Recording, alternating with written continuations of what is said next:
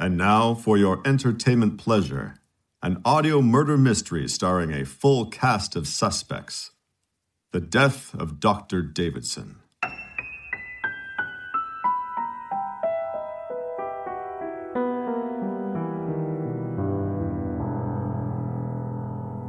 What message does Dr. Davidson have from the grave? Listen closely and find out.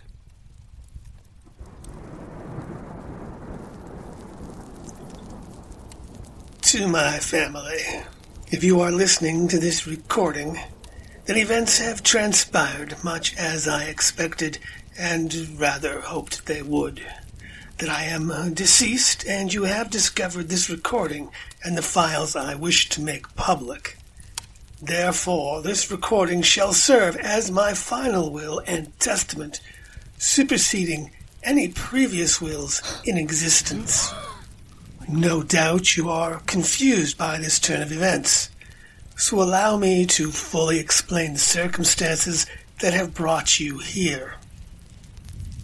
It has long been my belief that, to quote King Lear, how sharper than a serpent's tooth it is to have a thankless child. I worked to provide an excellent upbringing for my 3 children, and through shrewd investments and careful economy, I was able to increase my fortune to the point that it became, to my chagrin, a source of enmity amongst my family rather than cause for gratitude.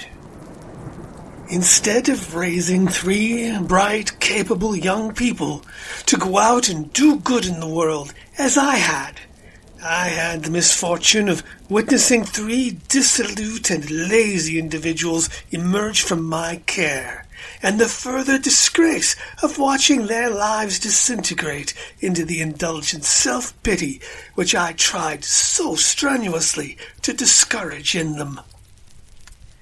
Before I continue with the distribution of my estate, you must be aware of certain facts. Last winter, I became ill with a severe chest infection, or so I thought. After treating it myself and seeing the symptoms only worsen, I finally consulted one of my former colleagues in Harley Street, who delivered to me the grim diagnosis: cancer of the lung, and at such an advanced state as to assure me that within the year I would be dead.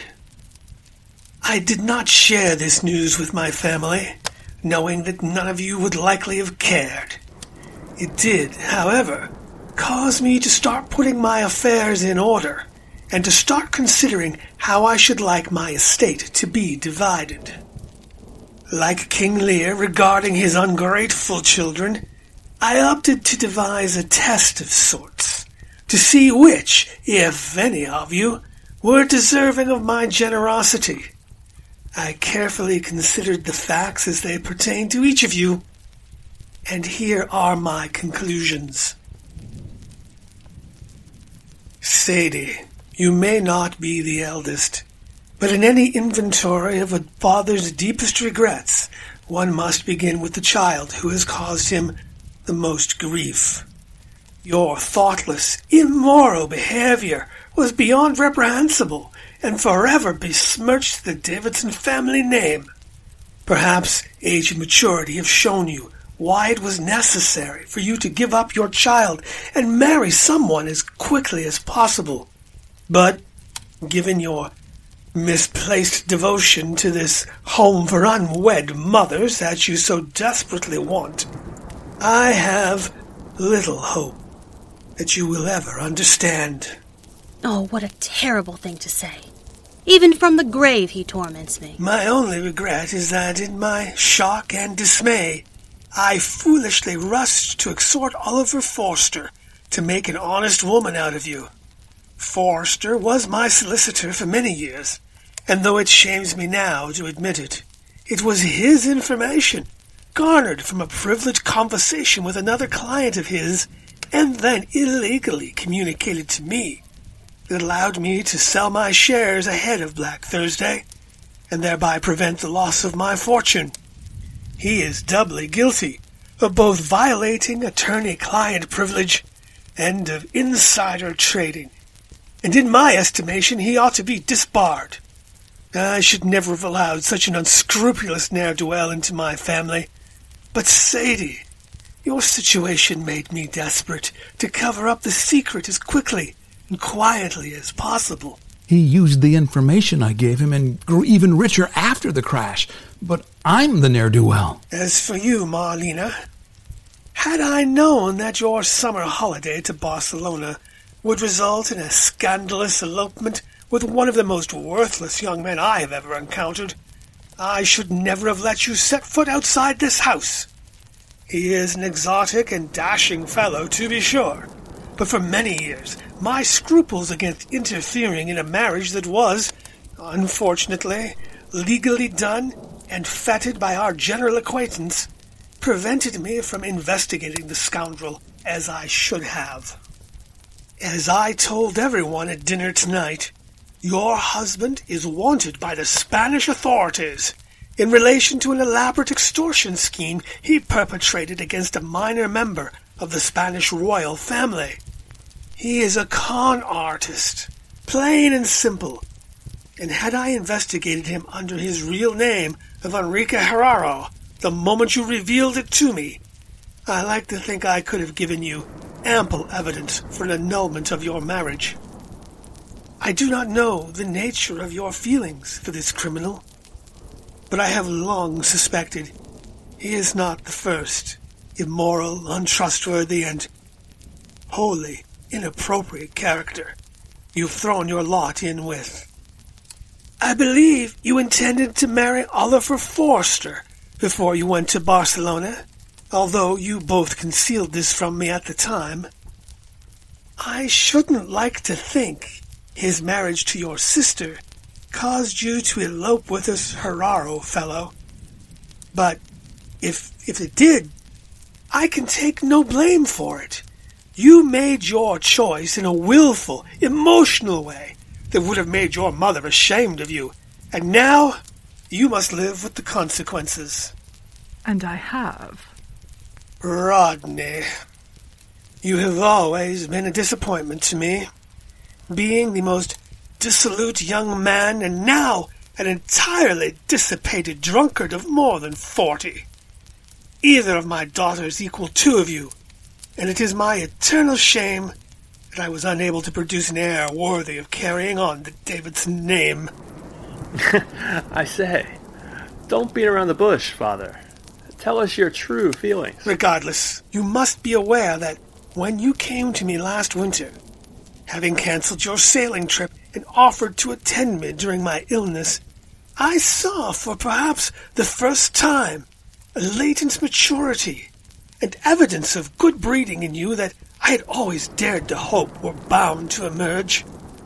Imagine then my dismay upon hearing that the reason for this newfound filial devotion was that you wished to marry a showgirl you had met at a revue show on the Brighton Pier. Having disabused you of that notion, I was not unaware of your resentment towards me. No doubt you thought that by coming to me last month and asking my permission to court my secretary, Miss Pangiotis, that you had offered me a potential daughter-in-law who was a shade more respectable than your previous choice. I was sorry to have to disabuse you of that notion as well, but I can now admit that I also held back from you another crucially important and shocking piece of information. It pains me to relate the particulars, but in investigating Miss Pangiotis prior to her employment here, I discovered not only is she poor and likely a scheming gold digger, but she is also, I regret to say, the natural daughter of your sister, Sadie. I do not believe she is aware of this connection to our family, or else I doubt she would have been so eager to attempt to sway her grandfather's affections in her direction. But you need to know this truth before you proceed any further with the pursuit of a woman who is, in fact, your niece. In the spirit of familial obligation, I did endeavor to learn her character, and offered her many chances to provide the kind of loving and dedicated support that anyone worthy of being called my granddaughter would have to demonstrate. But alas, like her mother, aunt, and yourself, she too failed me. Every attempt to find solace in her companionship resulted in my having to bolster her rather than the other way around. She quite simply was not a comfort when I needed her, and so my hope is that she will never know of her bloodline, and may never make a claim against my estate. I have never been so ashamed to be born into this man's family.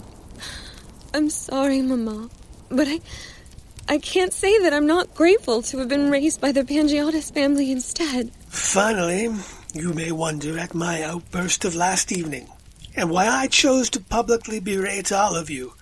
It is simply this. I wanted to give my children one last chance to redeem themselves. If any of you had come to my study after the event and begged my forgiveness, if any of you had pleaded with me for a reconciliation, I would have relented. If my sons-in-law, either of them, had come to me and offered apologies, I would have stayed my hand.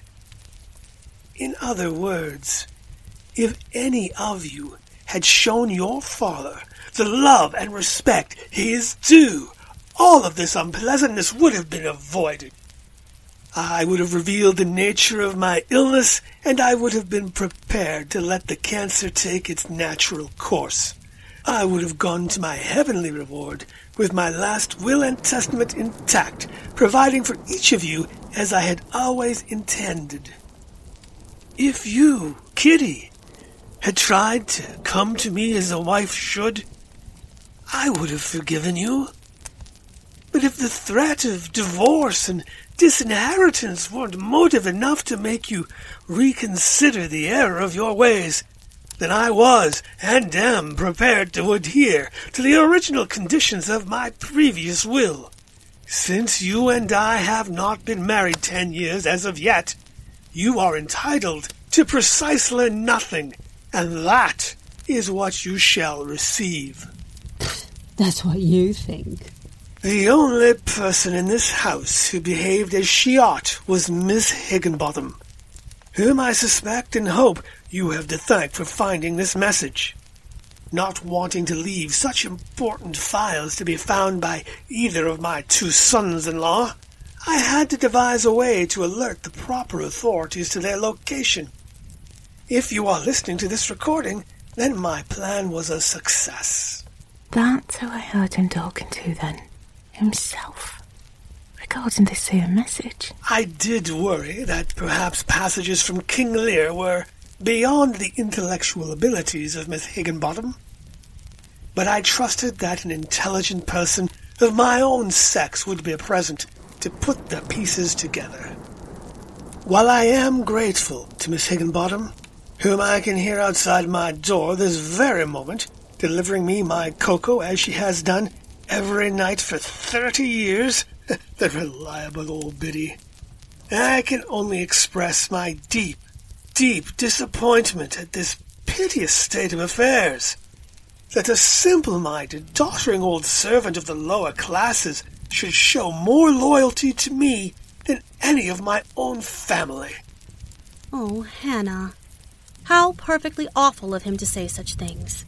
But as this recording demonstrates, none of you showed the slightest bit of loyalty to one so worthy of it. Not one of you came to me to soothe my anger and repent of your bad behavior. Not one of you thought for a moment about how you had abused me for so many years. And so, I proceeded with my plan, as I had warned all of you I would. Therefore, not only does this recording serve as my new last will and testament, bequeathing all my worldly goods and entire estate to the Church of England Temperance Society, but I furthermore make it publicly known that I, Dr. James Robert Davidson of Wakefield Manor, took my own life on the evening of 14th August, 1938. You may consult with Dr. Bishop of Harley Street, who will confirm that the cancer invading my body had advanced beyond the help of medical science. He has been provided with radiographs to render the diagnosis irrefutable, and will of course confirm my own assessment that had I not taken this course of action this evening, my life would have been prolonged by only a few more months at most. Suicide, however, negates the remaining life insurance policy that I have left in the safe, which I have left open, so that you may all well and truly know that there is not a single penny left to any of you. The other contents of the safe are, of course, part of my estate, and have been itemized on a notarized document left to the care of my solicitor. Should any of you feel these items are yours for the taking, let me assure you they are not. In the event, I have instructed my solicitor to report their absence to the police as theft.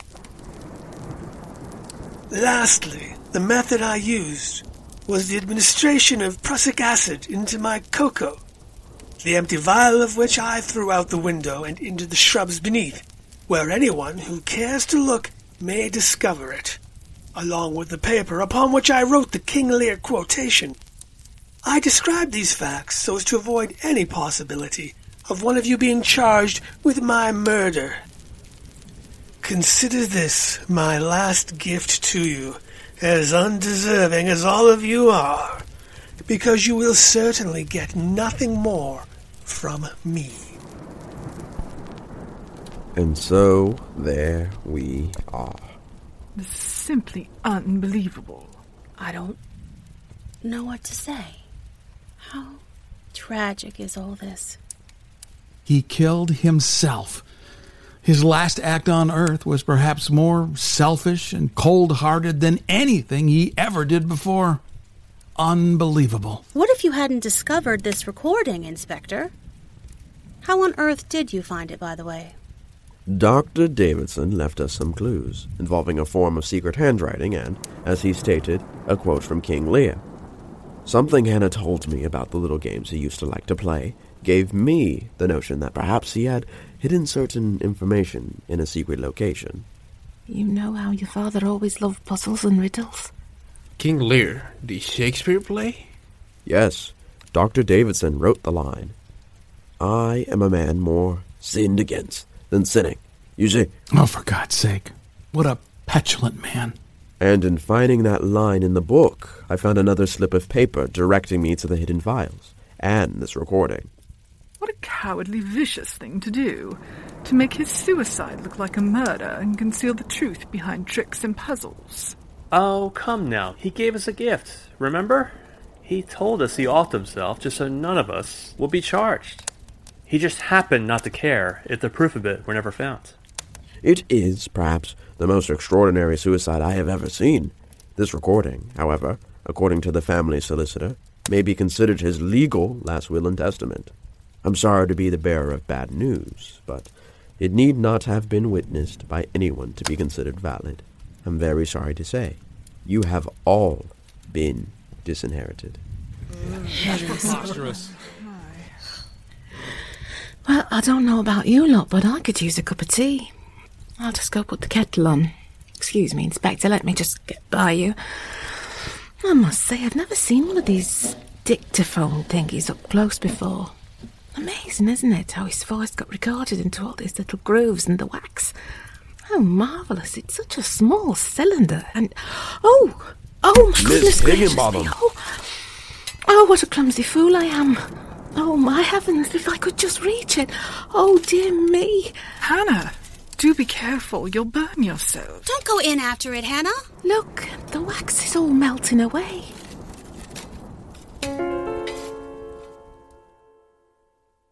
Epilogue. That evening, McTavish stands out on the front steps with Hannah as the guests depart. First to leave are Marlena and Oliver, arm in arm. Let me shake your hand, Inspector. That was some fantastic detective work you did, discovering the truth. I can't thank you enough, Inspector. Well, thank you, Mrs. Forgive me. Are you and Mr. Forrester? We're leaving for a long overdue holiday together in France. And when we come back, we'll both begin divorce proceedings. So we can finally get married. Oh, I see. I don't know what to say. Is Mrs. Forrester? It's perfectly fine with me, Inspector. We three discussed it this evening, and we agreed that it's time we faced the truth. I never should have married Oliver, no matter what my father said. And I should have come clean years ago. I'd have been disbarred and possibly gone to prison for a spell. But I would have married the love of my life. And Mr. Smythe? I'm sure he'll grant me a divorce before he gets deported. Sergeant Roy took him to the station, did he not? We'll stop by and make sure he understands what's expected of him. Well, then, my congratulations to you both. But may I ask, Mrs. Forrester, what will you do now? We're going to stay on here. The others have agreed not to sell the manor, and to allow my mother and I to transform it into the home for unwed mothers, like she always wanted. And they're keeping me on as well. Not as a servant, Hannah, but as a member of our family. That's wonderful news. I'm delighted to hear it. I confess, however, that I'm surprised Mrs. Davidson agreed, all things considered. Mrs. Davidson is going to end up right where she wants to be. She and Rodney are getting married. No. She'll go from being Mrs. Davidson to Mrs. Davidson. And with Rodney's share of the estate, as specified in my father's former will, she'll be as rich as she ever was. Indeed. The guests depart, and Sadie and Dulcie return indoors, leaving McTavish and Hannah out on the stairs.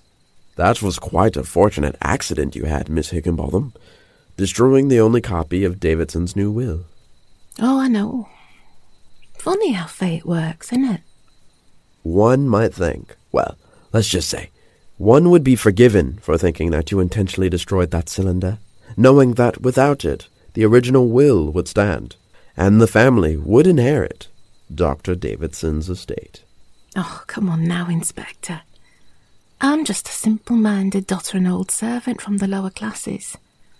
How could I have ever thought of anything half so clever as that?